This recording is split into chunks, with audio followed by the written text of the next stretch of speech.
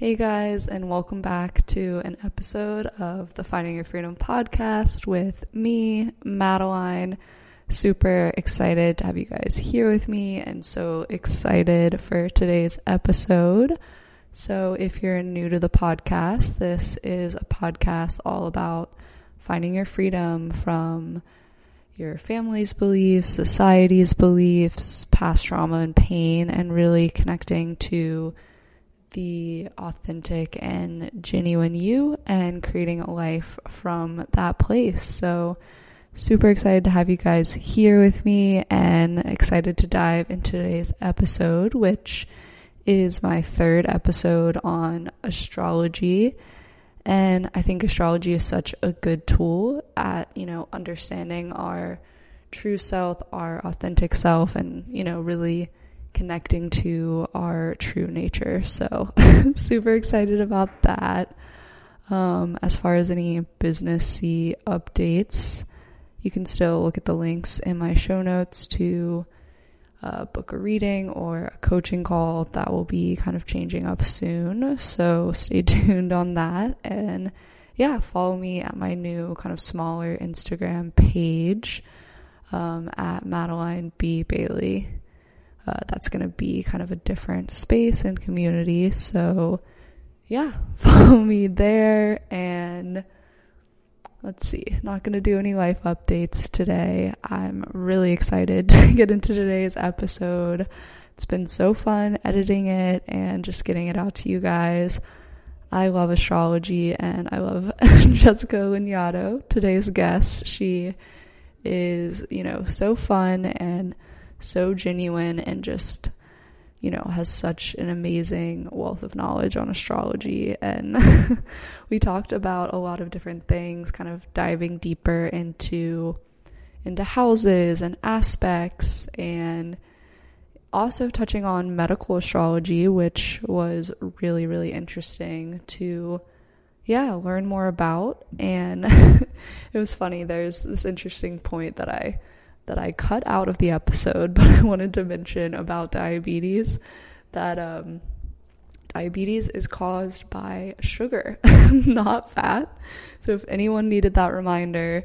And I also left something out talking about alcohol and drinking that just made me think that I have a few episodes on alcohol, maybe just one about being sober curious. So if that's something you're considering going into the new year, definitely let me know. Send me a DM on Instagram or listen to that episode.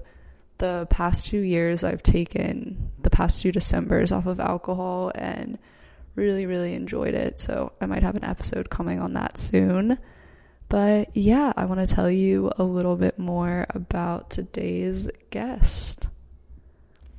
So with more than 25 years of experience as a consulting astrologer, psychic medium, and animal communicator, Jessica Lanyadoo believes no topic is off limits or unworthy of kindness. Lanyadoo is the host of the popular weekly astrology and advice show where she sometimes does animal communication readings, ghost of a podcast, and the author of Astrology for Real Relationships. Jessica can be found on Instagram and at lovelanyadoo.com. Learn with her at patreon.com/Jessica Lanyadoo. And yeah, all those links will be in the show notes, so definitely check her out. Yeah, so let's get into the episode, guys.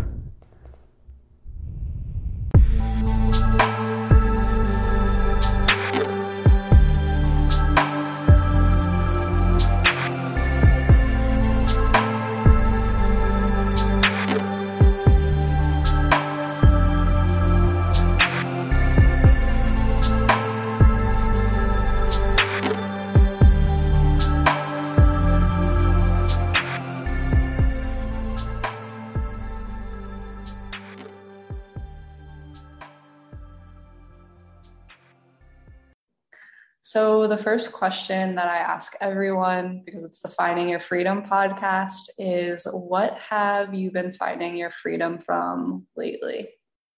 Oh, the patriarchy. It's never ending. I mean, I'm doing my best. My level best. Yeah, what does finding your freedom from the patriarchy look like? I mean, it for me, it looks like consistently considering what I do, how I do it, and my motivations for doing it. Having a critical relationship to capitalism, this ableism in this goddamn pandemic. You know, making sure that I am considering the kind of world at large and not being like a nationalist, which I feel like is such a patriarchal structure, and really just thinking about people in all regions of the world. Like it is kind of never ending. So I guess I could say it in a much more simplistic and much less political way to say, I am committed to being a critical thinker who doesn't just think with their mind, but also their hearts. Yes, yes. We like that. We like that here. Thank you. Deconstructing capitalism and, looking at things from a broader lens. So it sounds like a lifelong journey of that. Yeah. Yes. 100%. Yes. For everyone on the planet right now. Hopefully. Not everyone. We have a lot of proof that not everyone. But yes, a lot of people, hopefully. Yeah, hopefully. Yeah. Yeah, so I'm really excited to dive all into astrology. I've had two other astrologers on and just, love talking about it, but I was just really excited hearing about your story. You've been doing this for a while. So I'd love to hear more about how you got started and some of the other things that you do. Okay. So I got my first astrology book as my 12th birthday present, and I took my first formal astrology class in CEGEP. I'm from Montreal, Quebec, where the school system is different. So I was, 17, 18 when I took my first formal kind of college level astrology class. And I studied astrology from a Jungian perspective. So Carl Jung, Jungian perspective, an introduction and then an intermediate class. And at the end of the intermediate class, or maybe it was in the middle, I realized I was queer, and it was the early 1990s. And I was like, yeah, I'm going to move to San Francisco and I'm going to be gay and I'm going to be an astrologer. And I did. And I've just really committed my life to probably both of those things, but certainly to astrology. And I kind of just built a private practice and studied and became part of groups because this was all pre-internet times. And I just built my life around the study and practice of astrology. And I have no regrets. I don't know if that's too succinct of an answer, but that is the nutshell of an answer.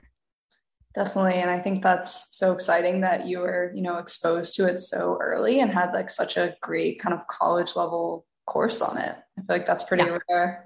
I know it is rare. I got very lucky. And in fact, those classes were only offered the 2 semesters I took them in the history of the school that I went to. So I got very lucky, and I'm very grateful for it. And I will say, astrology is so accessible now. People don't know anything about astrology, but pull up their birth charts and like try to compare their charts to their crush or whatever. And that was never possible before the internet, before computers, because astrology is a lot of math. But so in a way it's more accessible, but on the other hand, I think I'm grateful that I learned before it was so accessible, because there's too many cooks in the kitchen. There's so many voices. There's so many, so much misinformation and information. And, I think it can be really complicated for people who are really trying to learn a thing to be like, well, what this blog says this, and that post says that. What am I supposed to actually believe here? Like, I do not know. And I think now, people don't need to meet other astrologers. Like, they don't have to ever speak to an actual astrologer to feel like they're learning astrology, which means they're potentially not learning real astrology. And that is a bummer for somebody like me who's like dedicated my life to astrology. So yeah, so there's pros and cons to it, I think, but overall, I'm just overjoyed that if there's gonna be, I'd rather there be too many cooks in the kitchen than not enough cooks in the kitchen when it comes to like, sharing data. But there's pros and cons to everything. And yeah, that I guess that's what I'll say about that. Yeah, yeah, definitely. And I think you've made a point on other podcasts that there's like many types of astrologers. And I think, I've had other astrologers on the show and like, followed some on Instagram or watched their videos. And I think it's like super interesting your approach. And I know you've called it like humanistic. And I mean, I love your podcast, of course, and I love Thank how you. personal and like you can just tell that this is something that you've devoted your life to, and it's just so in depth and so interesting to hear like all the intricacies of astrology. And also, I'm kind of assuming on the podcast there's a little bit of being a psychic, which I would love to hear about that as well, and animal communication, how that got started. Yeah. So I had a really unusual kind of like foray into it. And again, some of this, it's like for context, pre-internety times. I mean, yeah, just as context, because I had an astrology private practice, which means I was meeting with clients, consulting with them, as my full-time living. And people would like, you're psychic. And I'd be like, no, I'm a good astrologer. And I didn't believe in psychics and I didn't believe in animal communication. I did not, I was that Capricorn jerk. I was like, it's not possible. And I was wrong. And, I would have these experiences where I was like, maybe I'm intuitive, but maybe I'm just like, a good astrologer or kind of guessed or landed well. And it started happening that more and more people were like, will you do this thing for me that is like a psychic thing? And I'd be like, well, I can't, but you're paying me and you're asking me to, so I will try for you. And I would say exactly that to them. And yeah, and thank God I had bad boundaries at the time, because through that I was like, well, I guess I'm really accurate. So more and more I had these experiences that built on each other to the point where I was like, I cannot deny that this is happening. And then as I started more consciously and intentionally using my psychic skills, the mediumship started to come through. So dead people started to come through.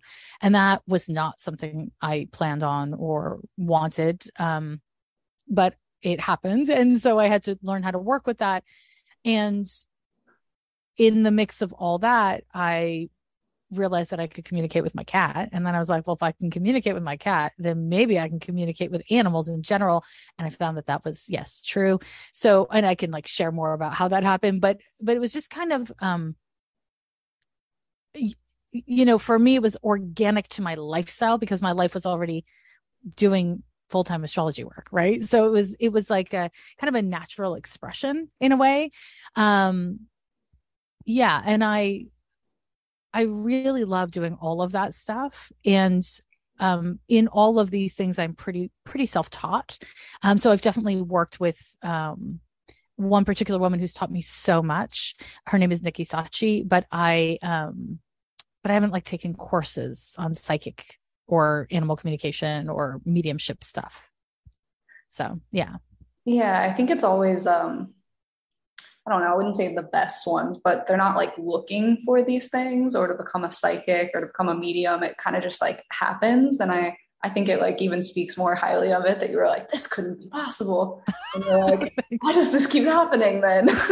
Yeah, it was a very intense experience. And, maybe that's true. And also, I definitely know people who were like, I kind of think I have this like spark in me, but I'm going to take classes and I'm going to develop it. And they have, I mean, you can become very highly skilled and even if it's not supernatural, so not supernatural, but like even though if it's not super organic for you is what I'm trying to say, it's all supernatural. So yeah, for just to not discourage people who are like not easily just like flowing with it in the way I just described, it can be taught, it can be learned. Yeah, so as far as the animal communication stuff, I listened to a podcast and it sounds like you can just like know the animal's name and be able to like tune into their energy, just like a human? So I don't know their name without a human telling me, but the way I get energy off of the way I connect, and this is something that early on in the development of my psychic and mediumship skills, I had to figure out a way to have boundaries. And so one of the ways I did was I just kind of set this boundary with the spirit world. I will get information once I have a name, like only once I have a name, because otherwise I was walking around. I mean, it was awful. I was just being constantly inundated by information. And so now the way it works is if I'm trying to like psychic someone or, talk to an animal, I'll ask for their name. And it's a way for me to kind of like log into their energy, as for lack of a better way to say it. And so, yeah, once I start connecting with an animal, it just kind of is there. And I should also say, some animals don't want to talk to me. Like I have 2 cats and I love them both very much. And one of them, she doesn't care. She doesn't want to talk to me that much. She's not that interested. You know what I mean? Like she's just not the kind of person she is. And whereas my boy cat is like, yeah, he'll sit around and like seriously talk to me. So, yeah, it's like a personality thing a little bit. And not all animals want to talk to me or to people in general.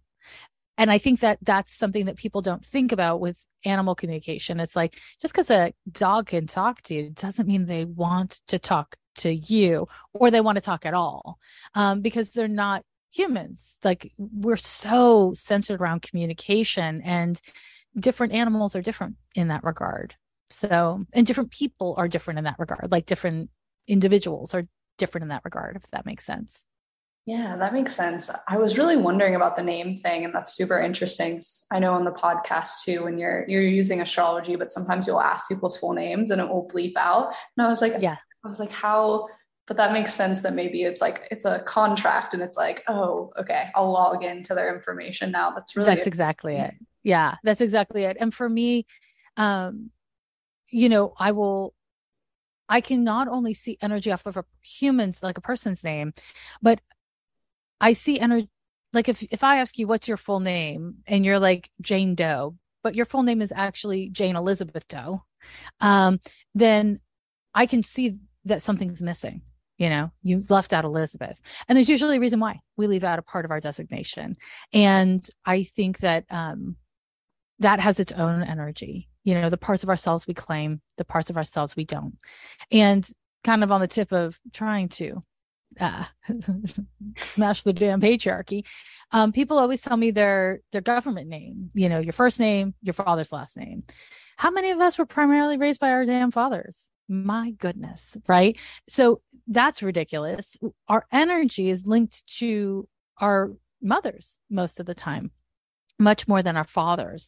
And so I get completely different data from the mother's last name than the father's last name. And from a spiritual perspective, I completely reject the idea that children should be named after their fathers. I understand why we do it. I mean, the reason why we do it is so that men can have ownership over their children, because otherwise, how would we know who the child belongs to? I mean, this is legally why we do it. But from a spiritual, energetic, emotional perspective, it makes no sense for a child to be carried for 9 months through a human frame and then be pushed out and given someone else's name. So anyways, I always ask for the mother's maiden name, and that also gets cut out of the podcast, because why would I publicize people's mother's maiden name on a podcast? But I always ask it.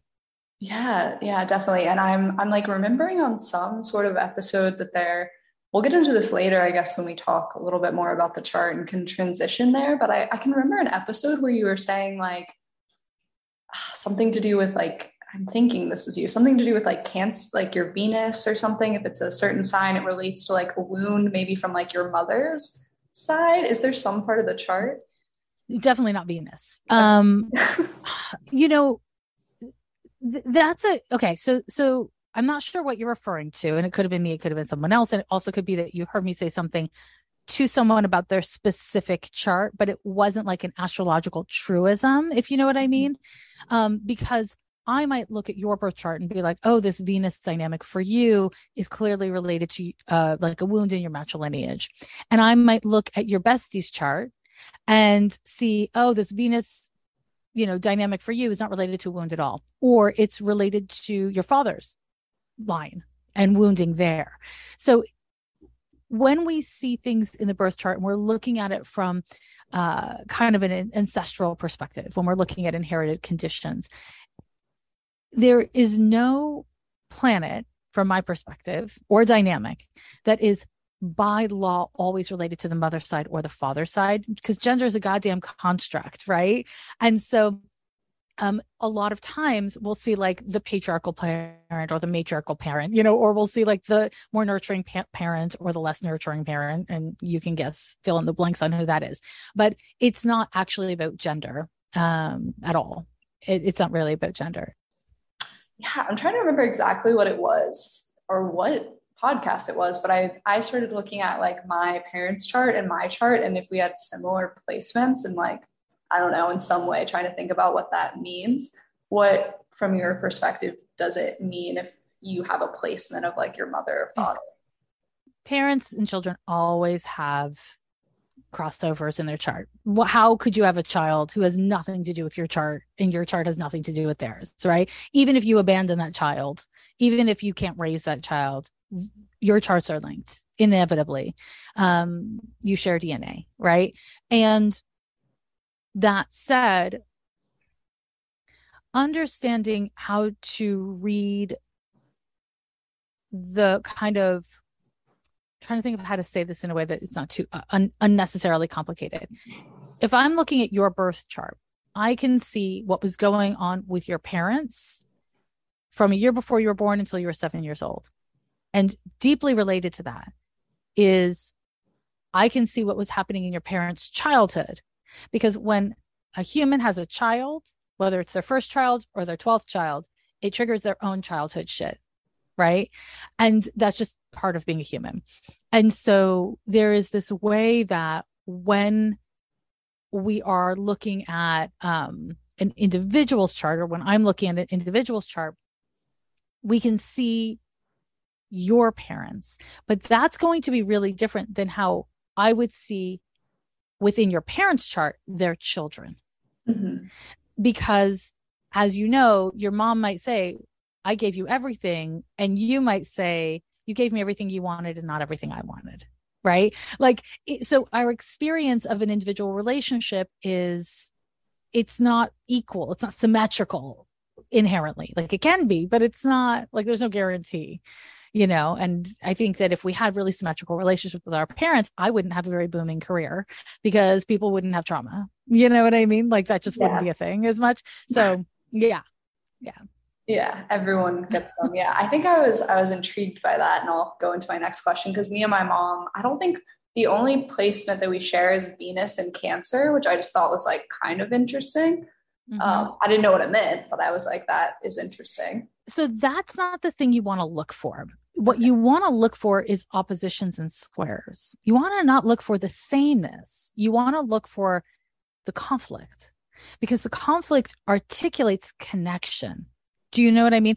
Like, if you think about going to a party and there's just tons of people there are inevitably going to be some people where you look at them and you're like, meh, you don't really think about them. You don't really, whatever, who cares? You don't have any bad thoughts or feelings, but you don't have any good ones. Like, there's no zhuzh, right? Mm-hmm. Those are people whose charts are just not relevant with yours, right?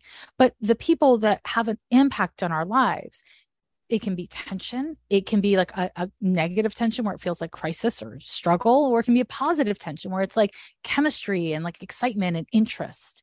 And that doesn't come from sameness. Too much sameness is boring. Like, who's vibing with sameness all the damn time? We need a little bit of zhuzh and tension. So having, Venus and Cancer, both, parents and child have that, doesn't mean that much inherently. If it's in the same house, if it has the same aspects, now I'm interested. Now we're going to talk about it. But if it's just a planet and a sign, it's not good news or bad news on its own. This is where we want to look at the aspects and the house placements. Okay. That's where shit gets real interesting, which is, just before we get to your next question, to say astrology is very complicated. And this is what I was getting at earlier about how The problem with it being so accessible is that people feel like, oh, I should just be able to pick it up and understand it without doing any study. Whereas I studied, like, I ate, lived, and breathed astrology study for years before I started to ask those questions, because the internet wasn't there to tell me that I could ask those questions. Right. So that's where, like, it is complicated, and, you're not supposed to be able to just like get it. So don't be sad that you didn't figure that out on your own, because why would you, basically, is what I'm trying to say. Yeah, Definitely. And I think there's good and bad with so many people having access, because it gets more people interested, but then it's just like, I hate Scorpios, or like Geminis are two-faced, or like whatever people say. I literally was just talking about this in an interview about Scorpios and Geminis specifically, and it drives me bonkers. It's like, every time someone says, I don't like Scorpio, all I hear is, you're scared of getting deep and you need validation. Every time someone says, I don't like Geminis, it just tells me something about their chart. Like, imagining that a person is just their sun sign is like imagining, I don't know, that a person wears shoes but only needs one pair and never wears clothes. Like, what? It's ridiculous. You don't realize how ridiculous it is if you don't know astrology, because you're like, what, shoes? That seems like enough. It is not enough. We need wardrobes, and the sun sign is just one article of clothing. It's not technically the shoes. I just chose it because it seemed ridiculous. And I wanted it to sound ridiculous, but that's all.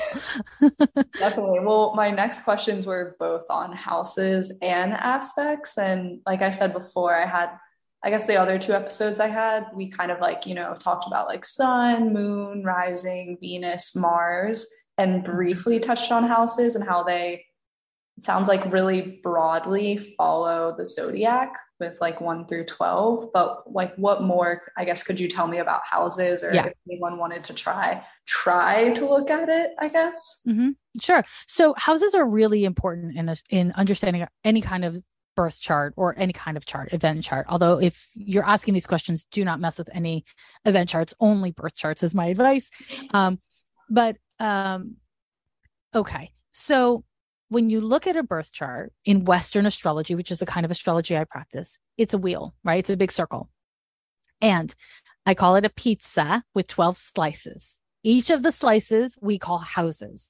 And the houses all have a meaning. The first house always means what it means. The second house always means what it means.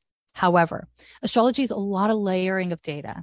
So when an astrologer asks you or an astrology app asks you for not just your date and year, but your exact time and your location, it's because the only way for us to know which zodiac sign was rising in the Eastern Hemisphere at the moment and location of your birth is to get that data. And that data, the moment and location of your birth, tells us your first house cusp, otherwise known as your rising sign. So you need to know that. And then it tells us where all the other zodiac signs fall within your birth chart. And depending on the house system you use, it sounds like maybe the astrologers you spoke with use whole sign houses. I do not fuck with whole sign houses. I don't like them unless I'm doing like horoscope writing, something really general. I use something called Campanus houses. That's a little complicated. Let me just slow it down to say, there are many different house systems, which are mathematical and also spatial calculations to determine how the pieces of the pie, how big they're going to be, and how they're calculated, I guess is the simplest way I can put it. So different systems, different forms of astrology are going to function in different ways. But the first house always means what it means. The second house always means what it means, and on and on. But now that I know your rising sign, and I can know what zodiac sign is in your first house. So I'm going to take the first house data, then I'll overlay the information of what it means to have that zodiac sign in that house. And then let's say you got a planet in there. Then I'm going to overlay the information of that planet and what it means in that house. Let's say you have no planets there. I'm going to look to the zodiac sign on the house cusp and look at the ruling planet. Where is it in your chart? What is it doing? That gives me information about what's happening in that particular house. So you can see it gets really complicated and overwhelming pretty quickly. And this is the very simplified version, but It's layers and layers of data. And we haven't even really done anything now with like the fact that a house can have like 3 signs in it. It doesn't only have to have 1 sign in it unless you're using whole sign or equal house system, which I, again, don't use. And we haven't gotten into aspects and we haven't gotten into the planets and all that kind of stuff. So it's like, again, it's to really understand what you're looking at, you have to memorize and study a bunch of information, or you're kind of locked into reading these like quickie little like 3-line descriptions of what it means. And they're, even if they're really accurate for you, they're never going to be completely accurate for you. And I speak as someone who both writes a horoscope and I've written a book where there are a bunch of these like little descriptions, and I like bang my head against the wall writing those things because you can't say the whole truth. It's too complex. But the way that we study astrology and the way that people consume astrology, especially pop astrology, is looking for quick, simple answers that are going to tell me all about myself or all about my crush or whatever it is. And so it is what it is, right? But I know I'm throwing a lot out there. Did I explain the houses in a way that makes sense? Like, do you have any questions about it? Yes, I think you did. I wanted to clarify. So your rising sign is always the first house? Yes, it is the first house cusp, not the first house. The first house is cusp. So here, let me pull back and explain. Each zodiac sign, so astrology is math. Each zodiac sign is comprised of 30 degrees. So starts at 0 degrees, 29 degrees and 15. So each degree has 60 minutes to it. So 29 degrees and 59 minutes is the last degree of any individual sign. And then it goes to 0 degrees of the next sign. So if you say to me, I have a Leo rising, I say, okay, cool. But if I really want to know what's going on, I'm going to say, what degree is your rising? And you're going to be like, what's a degree? And I'm going to explain what I just explained. And then we'll come back. So what if your rising sign is, let's say, 24 degrees of Leo? Then you only have 6 degrees of Leo in the first house. Depending on the size of the house, you may have a full 30 degrees of Virgo, the next zodiac sign, in your first house, or you may have 15 degrees of Virgo or anything else in your first house. So that means your rising sign is Leo, but your first house may be majoritively Virgo and not majoritively Leo. And that will change the flavor of your chart. And more in a more human way, it will change the way other people experience you and your comfort with how you're perceived. Okay. Does that make sense? So if I can use a personal example, I have a Capricorn rising. I'm sun, moon, and rising, all Capricorn. But I have very few degrees of Capricorn in my first house. And I have 30 degrees of Aquarius in my first house. And then 15 degrees or something like that of Pisces in my first house. And so people's first impression of me when I'm not talking on a podcast is not Capricorn. Most people in my life have been like, you've got to be an Aquarius rising, because I come across as kooky, classic Aquarius stuff. I am not. I am very Capricorn. But the first house is what we wear on our sleeve. It's like what we show the world. And so even though I'm a Cap rising, and once you get to know me, or, you'll listen to me on my podcast and you really get to hear me, you get to see that Cap rising. But the first energies I throw into a room when I enter a party, it's not going to be very Capricorn. It's going to be Aquarian.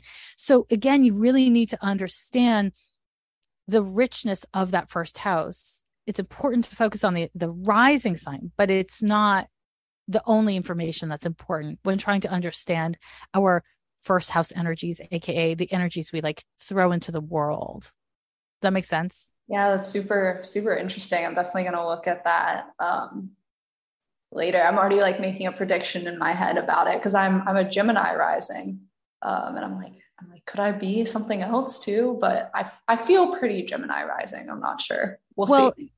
You're Gemini, unless you have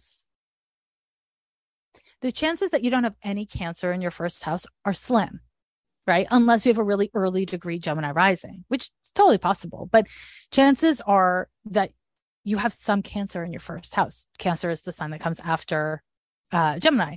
And so that Cancer in the first house is going to make you a little more shy, a little bit more sensitive to people's energies, a little more emo than a typical Gemini rising would be. Typical Gemini rising is just like blah, blah, blah, blah, blah, blah, blah, blah, blah, blah, blah, blah, blah. It's like talking to people, processing data, all that kind of stuff. Gemini risings like always talk with their hands. Are you somebody who talks with your hands a lot? Sometimes, not on a podcast. I feel like I definitely don't on a podcast. Interesting. Again, that makes me think you have a lot more Cancer in your first house, because I imagine if you're not talking with your hands when you're doing something like a podcast, it's because you're emotionally present and things kind of slow down to reach your emotions so you can connect, right? Does that make sense to you? Yeah. I think it's interesting. I mean, is there kind of like a thing where it could be like 50-50? So it's like I kind of present confusingly to people, like really friendly, but then also. Well, that's a Gemini rising for you, honey. I mean, that's what we're here to say is Gemini's the twins, right? But I mean, your rising sign is your rising sign is your rising sign, but it is not the full first house. It's not the full picture of how you come across. And we start to get into these kinds of details of like, on paper, Gemini risings talk with their hands. But if you have enough Cancer in the first house, or depending on the planetary aspects to your rising sign or your ascendant, two names for the same thing, that'll change things. It'll make you different. And this is what's really important, is that when so many people's whole relationship with astrology is like blog posts, memes, 3-sentence descriptions, you don't get the nuance. And then it starts to seem like astrology is not quite that accurate because it doesn't completely encompass who you are. But really what it is a highly nuanced and sensitive system for understanding the human condition that pop culture is incapable of doing justice to. And then on top of it, in today's world, we have so many people who are truly students of astrology and don't have a lot of experience yet, but are presenting themselves or being held as experts. And no shade, I was a young astrologer once and, whatever, but I mean, like not chronologically young person, but like I was in early stages of my career at one time. But the way that the internet works, it's like whoever's best at social media has the most eyes, ears, whatever. And that's not necessarily the best astrologer. You know what I'm saying? Or the best anything in any industry across boards. Yeah. So I think it's really important when using astrology to take it with a grain of salt, not because I think astrology itself should be taken with a grain of salt, but because, what's our source and how deep is our study? Like, what are you really in it for? Is it just to like get a like quick aha, or is it for something deeper? Because, that's different. Yeah. I completely relate to what you're saying. I feel like for me, I haven't been studying it as long, but I have like a master's degree in neuroscience, and there's so much pop neuroscience, psychology stuff on TikTok and Instagram. And I'm like, none of this stuff is right about the brain. Like, and these people have hundreds of thousands of followers. Well, this is the thing. When you're not actually getting a degree in neuroscience, you have time to amass hundreds of thousands of followers, like, because it's like a different interest. It's like if you read a book, this is like, I'm so glad that you share that, because it's like, if I read a book about neuroscience or about the brain in some way, and I'm like, I don't know anything about this, but this made sense to me. So then I can go and talk to people about it in such a basic way that I just learned from some writer. So I'm not giving them credit. I'm being like, I just learned this thing. Let me tell you. And then you don't know anything about it. So you're like, yes, that's amazing. And then an actual neuroscientist or anyone who's at all educated on the field is like, no, that's like a piece of a concept and it does not work like that.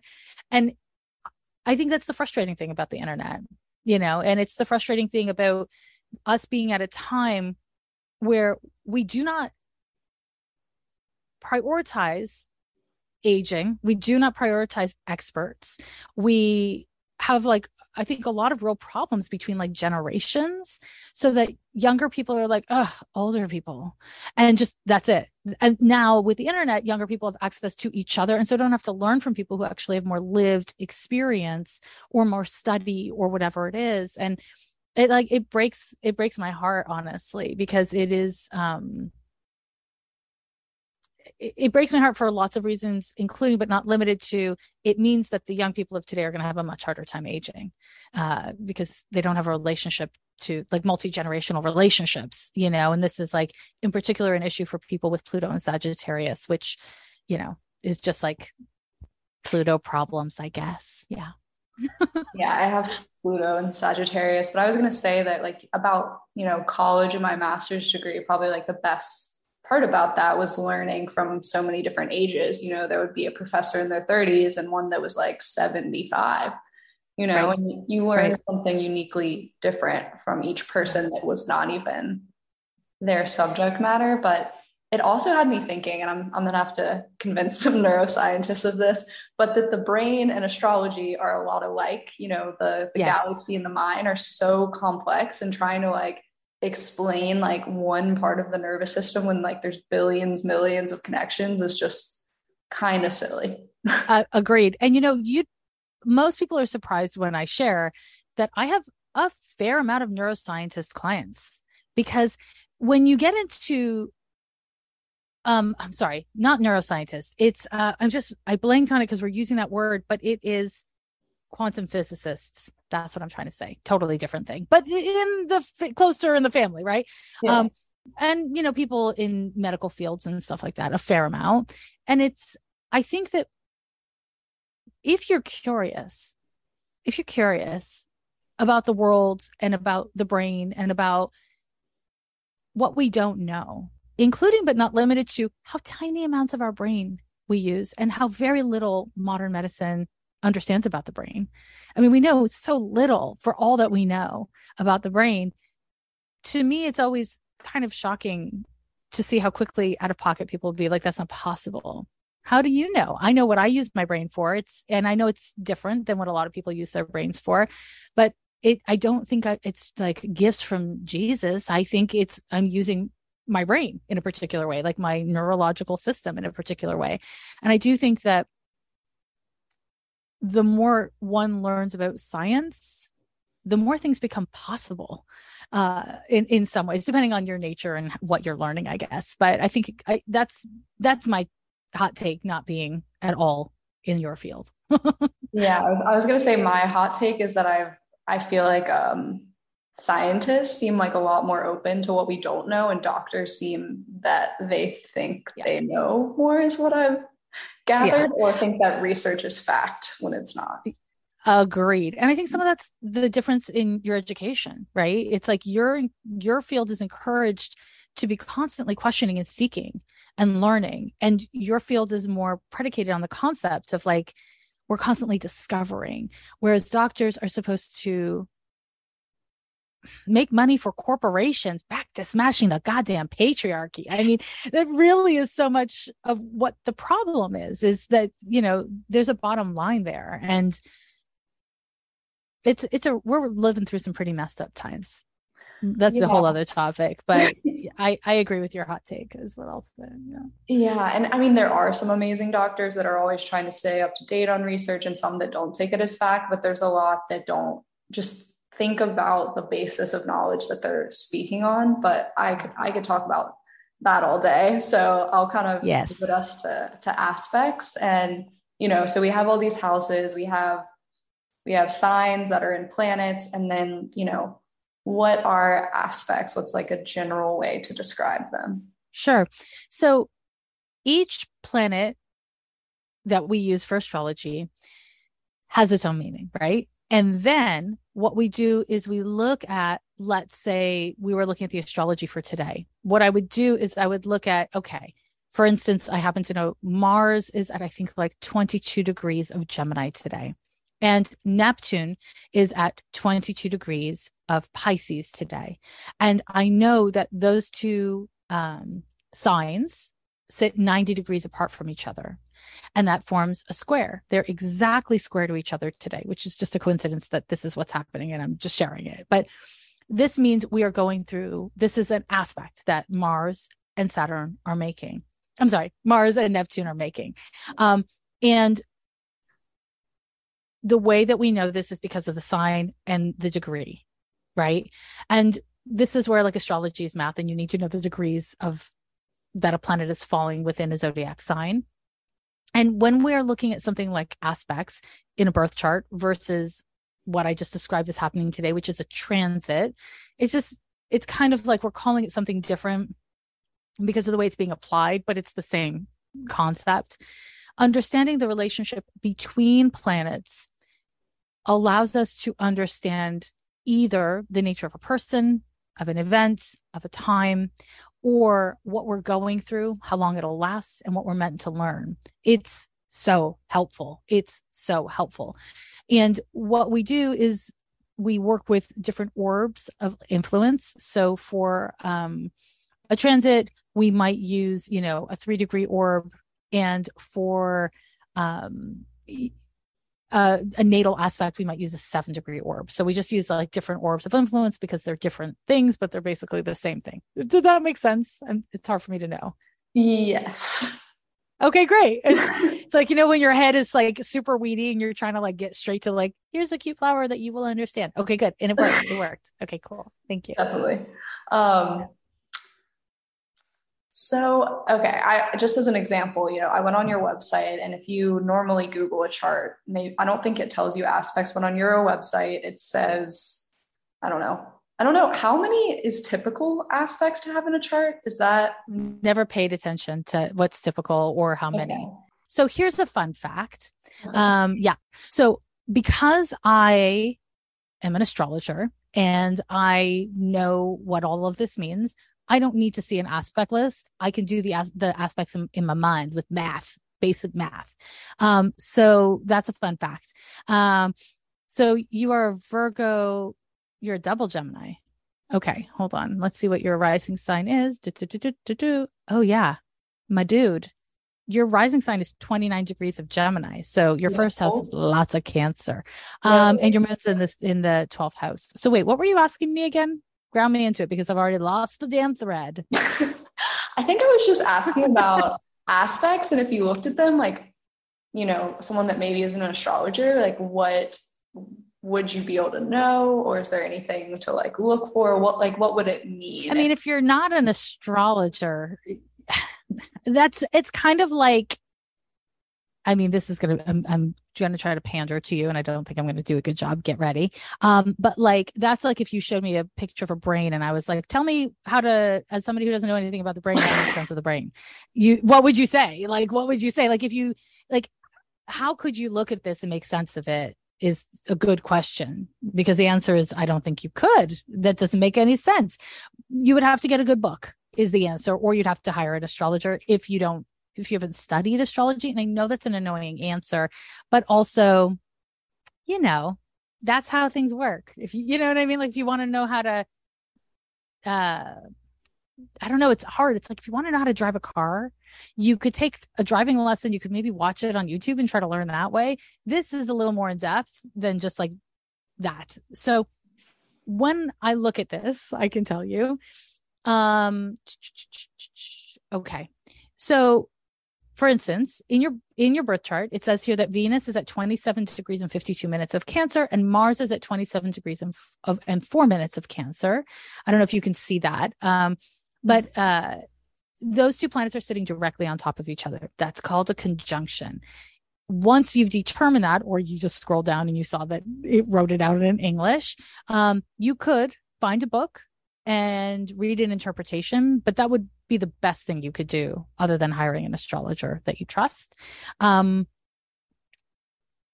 sorry, I know I'm not giving you the most satisfying answer, but there is no way to just like magically know it if you don't know it. You know what I mean? Yeah, completely. It's the whole analogy of like, neuroscientists and the brain. I wouldn't just, you would have to hire someone, or you would have to take multiple classes. Yeah.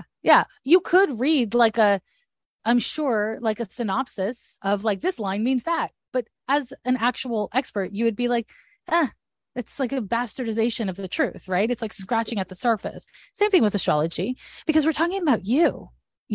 Like I can look at this and see, hold on, let me see something real for just a moment. Bear with me. No, that's too personal. Bear with me. I mean, I can look at this and from your Pluto, well, no, too personal. Hold on. You are a private person and I'm going to respect that. Okay. How about this? Because you have Neptune at 25 degrees of Cancer, Capricorn, opposite your Venus Mars conjunction in Cancer, I know that relationships are really important to you and boundaries are not your forte. Does that make sense? Yeah. Yeah. Okay. Okay. So, and you're really private. So like, I'm trying to be very respectful and aware of that, but, I'm not very private, I don't think. you're not very private. Yeah. Would my chart say that? Well, I'm not looking at your houses, but this is what I can see from what I am looking at Okay. is that you are really good at sharing, but that you're likely to have like a vulnerability hangover afterwards.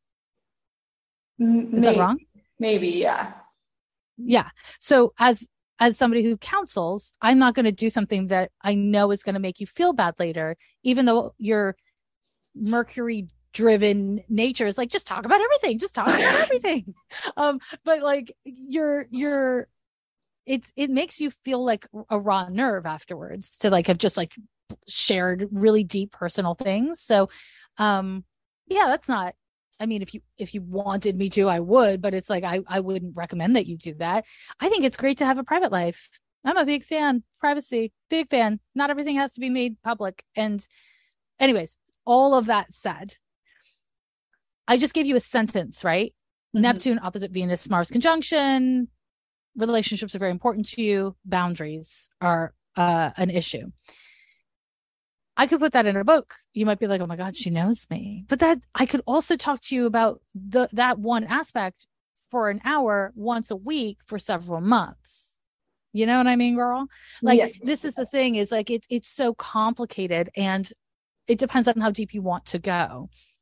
A lot of people turn to astrology to be like, when will I have a boyfriend? Or when will I get a job? And these are great uses for astrology. And also it's like having an itch and scratching it. And then you just make it itchier. Like the answers we get from turning to astrology that way, just like basically as fortune telling, it just makes our neediness of having an answer stronger. It doesn't actually satiate us because you might get an answer that feels accurate, but then what? You're going to come back for more because there's no healing with it, right? There's no tools with it. So this is, as you've heard my podcast and you hear how I read for people, that's what I'm really interested in. Weather reports are great for what they're worth. But when we're talking about a human's nature, I want to honor that. You know what I mean? And so I am always looking for something like, is this person going to have a vulnerability hangover if I talk about their shit in public? And in situations where people say, no, it's okay. You can talk about everything, even though I can see damn well that it's not okay. I will respect what they tell me and I will talk about shit, but there's certain things that I will not get into in public. You know what I mean? Because I can data dump and I can like impress you, but I'd rather help you. Completely. You know? What would say that I have a vulnerability hangover? Oh, my friend, a lot of things. You've got Moon in the 12th house, which means you are so sensy and you can sit back and reflect on what happened like 6 months ago, 5 years ago, ad nauseum. Like you are good for it. You will do that. And you also have Venus and Mars in Cancer opposite Neptune, which means you aren't great at boundaries. So you give and give and give and give and give and give and give. And then you're like, oh, why do I feel so empty? What's wrong? Or what did I do wrong? Like, because you get to a place where you're taking care of what you perceive to be other people's needs. And somewhere along the way, lost track of your own, right? Let's add more because I got more. I mean, I could keep going is what I'm trying to say, unless you don't want me to. Yeah, I mean, we could stop there. It's super interesting that you said the private thing because I'm kind of like shifting my business and my podcast to be more private because it was very sharing my process and experience. And now I'm starting to be more private and it feels, I resisted it at first, but it feels a lot better and safer. So it's interesting that you tell me that. Good for you. Good for you. I mean, listen, I feel like there's this conventional wisdom that if you want to develop a following on social media or in podcasting, that what you need to do is share yourself, let people get to know you. And I say, fuck that. You know what they used to say when I was young? They used to say, never talk about anything serious on a first date. Like, always be really appealing to people, like make people comfortable. And I also say, fuck that. Like, I just feel like if you have expertise, if you've got passion, share that. There's enough people sharing, like emptying their insides online for other people to consume. But we are not products, we are not products. And I think it's really unhealthy to commodify our personal lives. And for some people, it's healthy and it's fine. And many of those people may be Leos. I don't know. But I'm just teasing. I'm teasing the Leos. But I think it's overwhelmingly an unhealthy thing for individuals. And I actually think it can be an unhealthy thing for those consuming that content, because you have the sense of a relationship with someone when you don't have a relationship with someone, because a relationship implies a two-way street, a back and forth. And it leads to this like problem we have of loneliness in our society. So I think it's a very layered thing. And I hope more people of your generation, that Pluto and Sagittarius generation, give yourselves permission to say, yeah, my personal life's fucking private. And there's certain things I'm happy to share in public. And there's other things I'm not sure about. So I won't, because here's the thing, the Wayback Machine, you know what the Wayback Machine is, right? That shit goes all the way back. Do you know what it is? No. Oh, the Wayback Machine is a nightmare. It means that every literal thing that ever goes on the internet is on something called the Wayback Machine. And that means you can never take anything off the internet ever.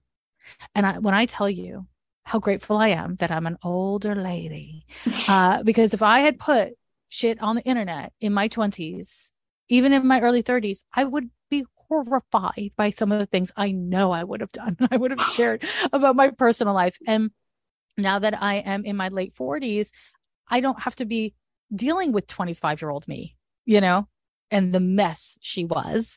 I can, tell you a story about 25-year-old me or not. Whereas if it's on the internet, it is there forever. So I think it is wise to be judicious about what you share online, because it can never be taken down. Like it's always there. You know what I mean? So not to make people panic, but panic, my God, don't share everything online is my answer. Oh my goodness. Also, here's another fun fact. Is there type 2 diabetes in your family? No, there's not. You quite shouldn't. I'm. Do you have you're pretty sure. Do you have a sweet tooth? Yeah. Mm-hmm. Okay. Because you have a Jupiter Saturn square just popped up, and it depends on house placement. I'm not looking at houses. I'm not looking at your chart, but that can often be an aspect that coincides with type 2 diabetes, which is, very preventable with behavior. And so it's definitely have to be careful about that sweet tooth, real careful. Yeah. That's interesting. Yeah. I'm a big fan of Mary Poppins, and I do believe that an ounce of prevention is worth a pound of cure.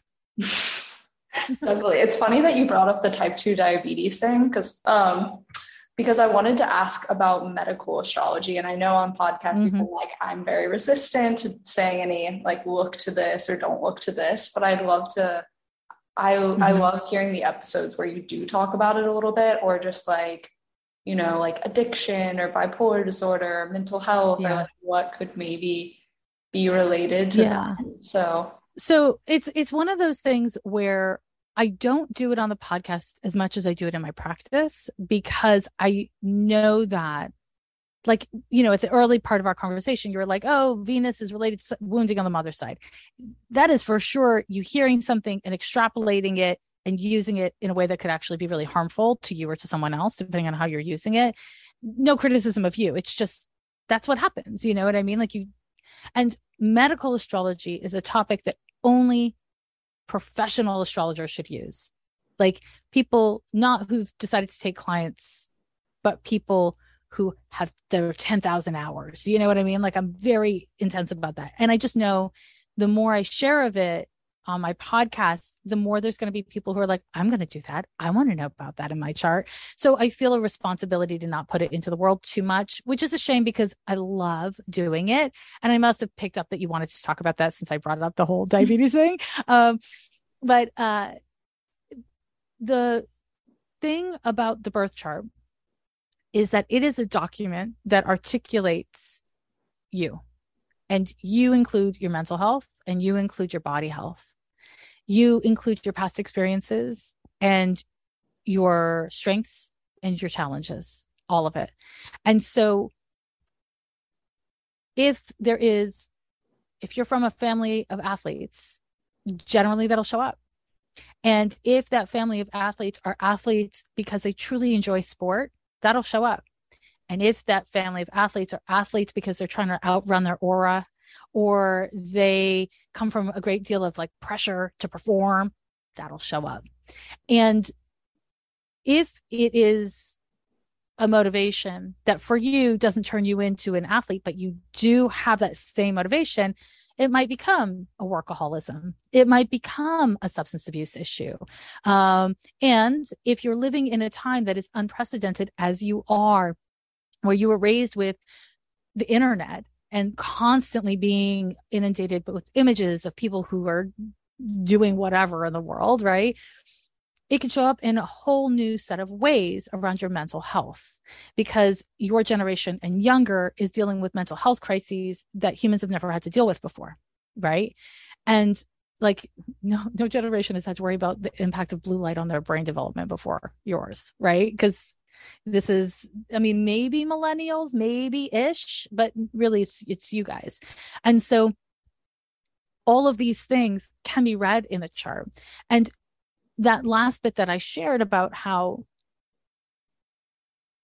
something's shown up in your heredity, in, your family, it may show up that same way for you, but it may show up differently because you're living through different times with different issues. Like the amount of crises we are living with and the amount of news that we have pushed into us by our tiny pocket robots is like no generation's had that before, that combo platter, And so I think the mental health crises that it creates, it requires the astrologer to have a very flexible and adaptable way of engaging with astrology and with the client, if that makes sense.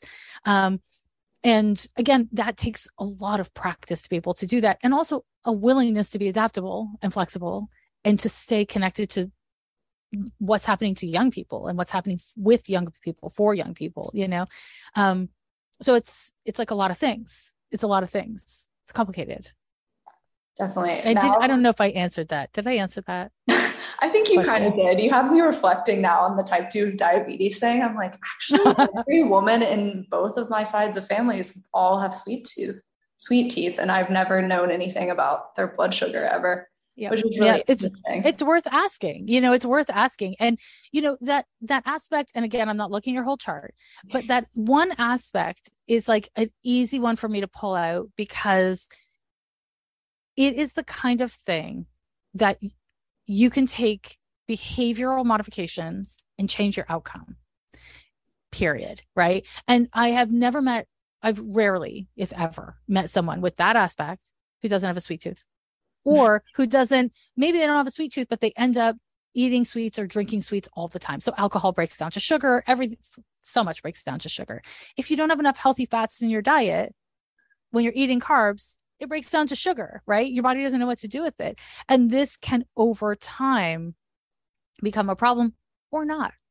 And I like to focus on the things that a person can do something with. Like I like my readings to be constructive. So if I saw something terrible that you could do nothing about, I would never bring it up. And I've trained myself to not see things that are not constructive to the best of my ability. And people will often say, tell me the bad things. I want to know the bad things. And I think I'm not going to be a part of your masochism. Not doing that. I'm sure someone else will do that. I've had terrible experiences with astrology, unfortunately. So I know that some astrologers will do that, but there's no value in it. We want to focus on the things that are within our control and do our best. And the stuff that's out of our control, that becomes psychological and spiritual, Yeah, I was thinking even more about the type 2 diabetes thing, which is so funny that you said the thing about I can like think back to any situation, and I could sit in a room and think about every situation I could think of for days and never leave the room. But with the type 2 diabetes thing, I actually used to like struggle with binge eating sweets, and it's been like 4 years since that's been a problem. So I just like didn't even think of it in this moment with this, because I guess I have already made like a behavioral modification with that. Yeah. Well, first of all, good for you that you've been able to like work out a binge issue, because that's a pain in your ass, right? But also that there it is. It's like this, like the part of your nature that has a difficulty. So the reason why the Jupiter Saturn square is specifically related to type 2 diabetes is because that aspect in the birth chart articulates a difficulty with proportion. What's too much? What's not enough?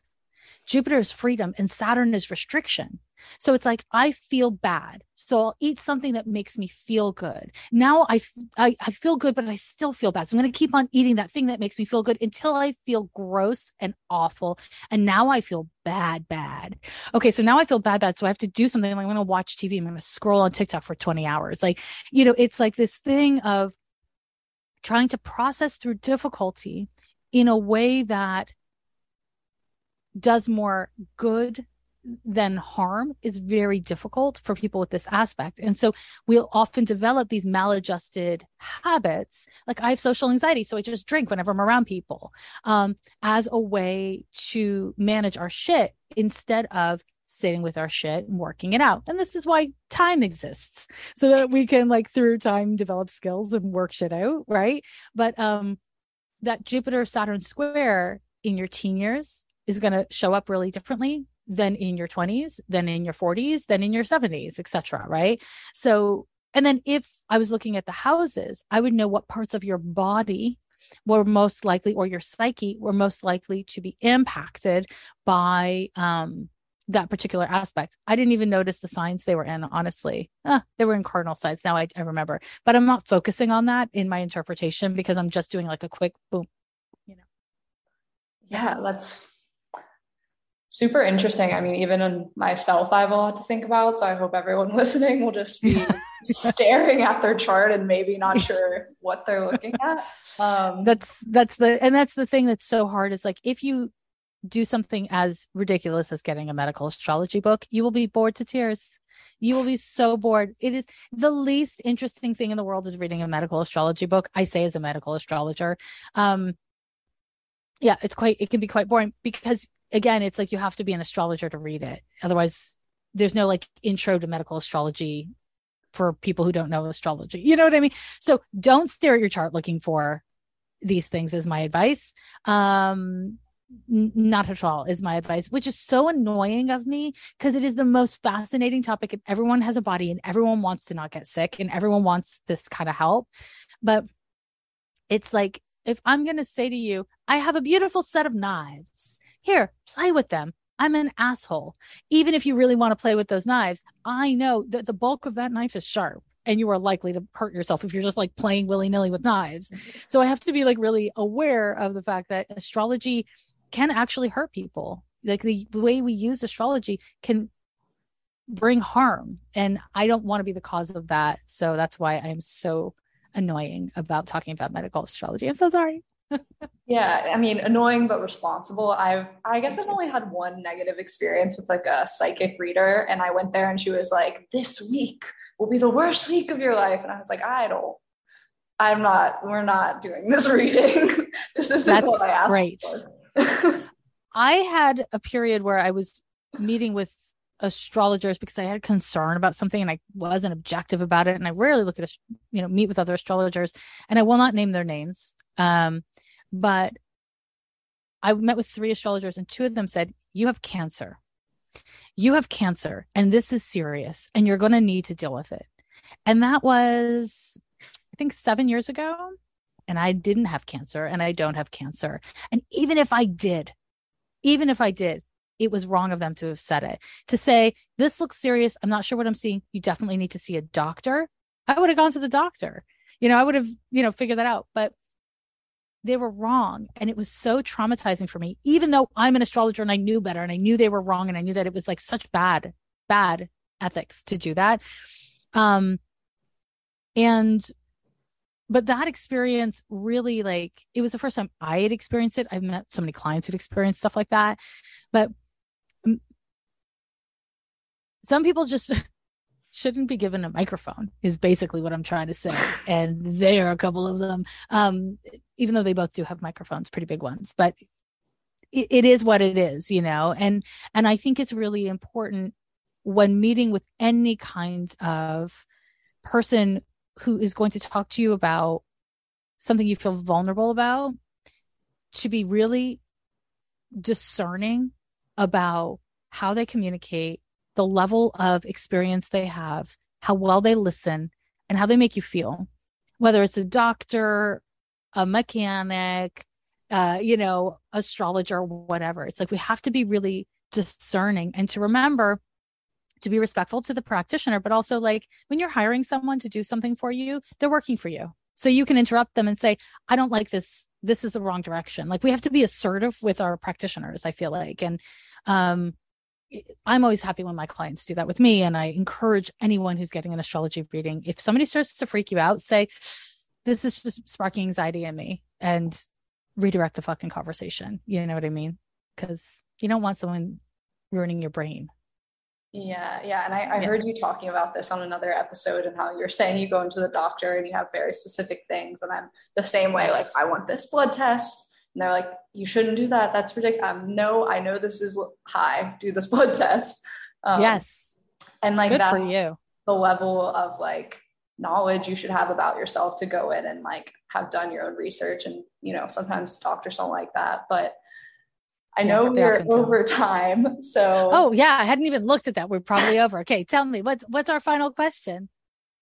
I guess I have two, but maybe just one. I really wanted to ask about, maybe you can't talk about this because it's another medical astrology thing, about if there's anything to do with like bipolar disorder in a chart, but I wanted to end with, typical astrology question, any themes to expect the rest of the year? I know we're going into eclipse season.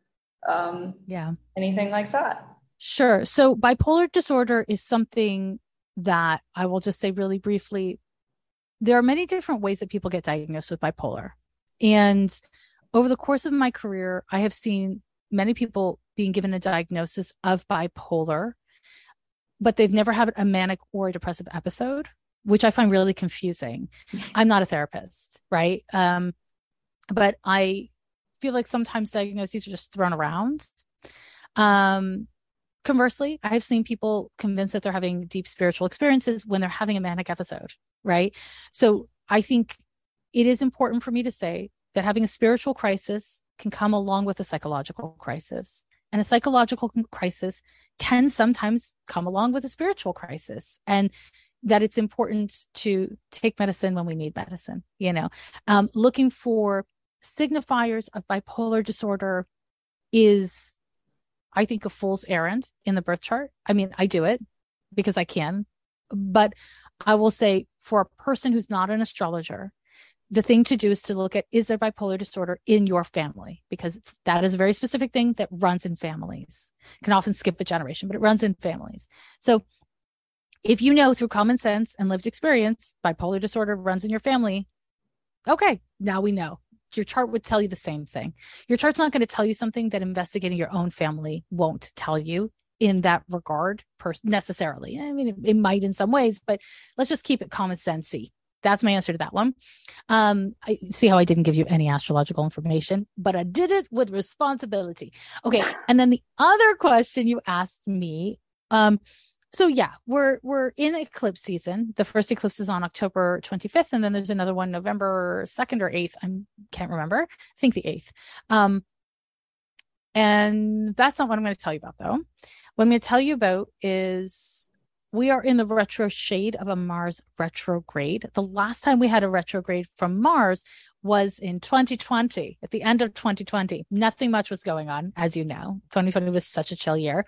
And that is sarcasm. So Mars is going to be retrograde. I believe it's like Halloweenish until January 12th of 2023. So for a while. And there will be a very important transit, the first hit of which is exact today as we record, called Mars Square to Neptune. And this transit is really tricky. It can kick up a lot of anxiety and malaise, helplessness, hopelessness. It can also facilitate doing deep spiritual work. It is not a good time for doing drugs. A lot of people who are like spiritual like to do drugs, and like spiritual facilitators, not a great time for it. On a more social and political level, I think we will see more of what we have been seeing, where religious extremists are upholding their way of controlling through patriarchal systems, through governments, through money, through these kinds of patriarchal things. And it is frightening. I am very scared of it, to be honest. And so what I think for those of us who are interested in making sure that our spirituality is not just like a thing we think, but also paired with action in the material world, I think it's really important to cultivate spiritual skills and spiritual resources that support us in tolerating the chaos that is happening in the world. And as the economy and our personal safety may feel at risk, also in our lives.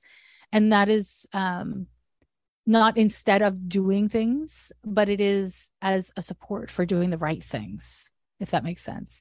We're going to need bravery. And I think the kind of bravery we're going to need will be greatly helped by our spirituality because of the Mars-Neptune square. So I hope that's not cryptic. I hope that makes sense.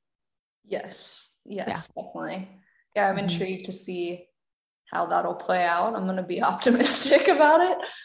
Yes, 2020 was very interesting, but this has been so fun. I'm so excited you were on the show, but sadly we're over time. So it's terrible. And I now wish I could ask you a million questions about what you've studied and what you do. So we'll have to save that for another conversation. So it's been so much fun. Thank you so much for having me. Yeah, you're so welcome. Where can everyone find you on the interwebs? On the interwebs, my podcast is called Ghost of a Podcast. So it comes out once a week, although I'm thinking about breaking it into twice a week. I don't know if I will. And I have a Patreon at patreon.com/Jessica Lanyadoo. I have an Instagram if you want to see me as a planet, describing the transits from the perspective of the planets. Go to my Instagram. And there's lots of free stuff on my website at lovelanyadoo.com. Oh, and I have a book. It's called Astrology for Real Relationships. And it does not do aspects. It just does like planets in signs and houses. So if you want to start there, it's a good book and it's cute. So yeah, I think I will get it and start there, and then I'll come back to you for the aspects questions. I am very down for that. I love that. Yeah. Well, thank you so much. Thank you.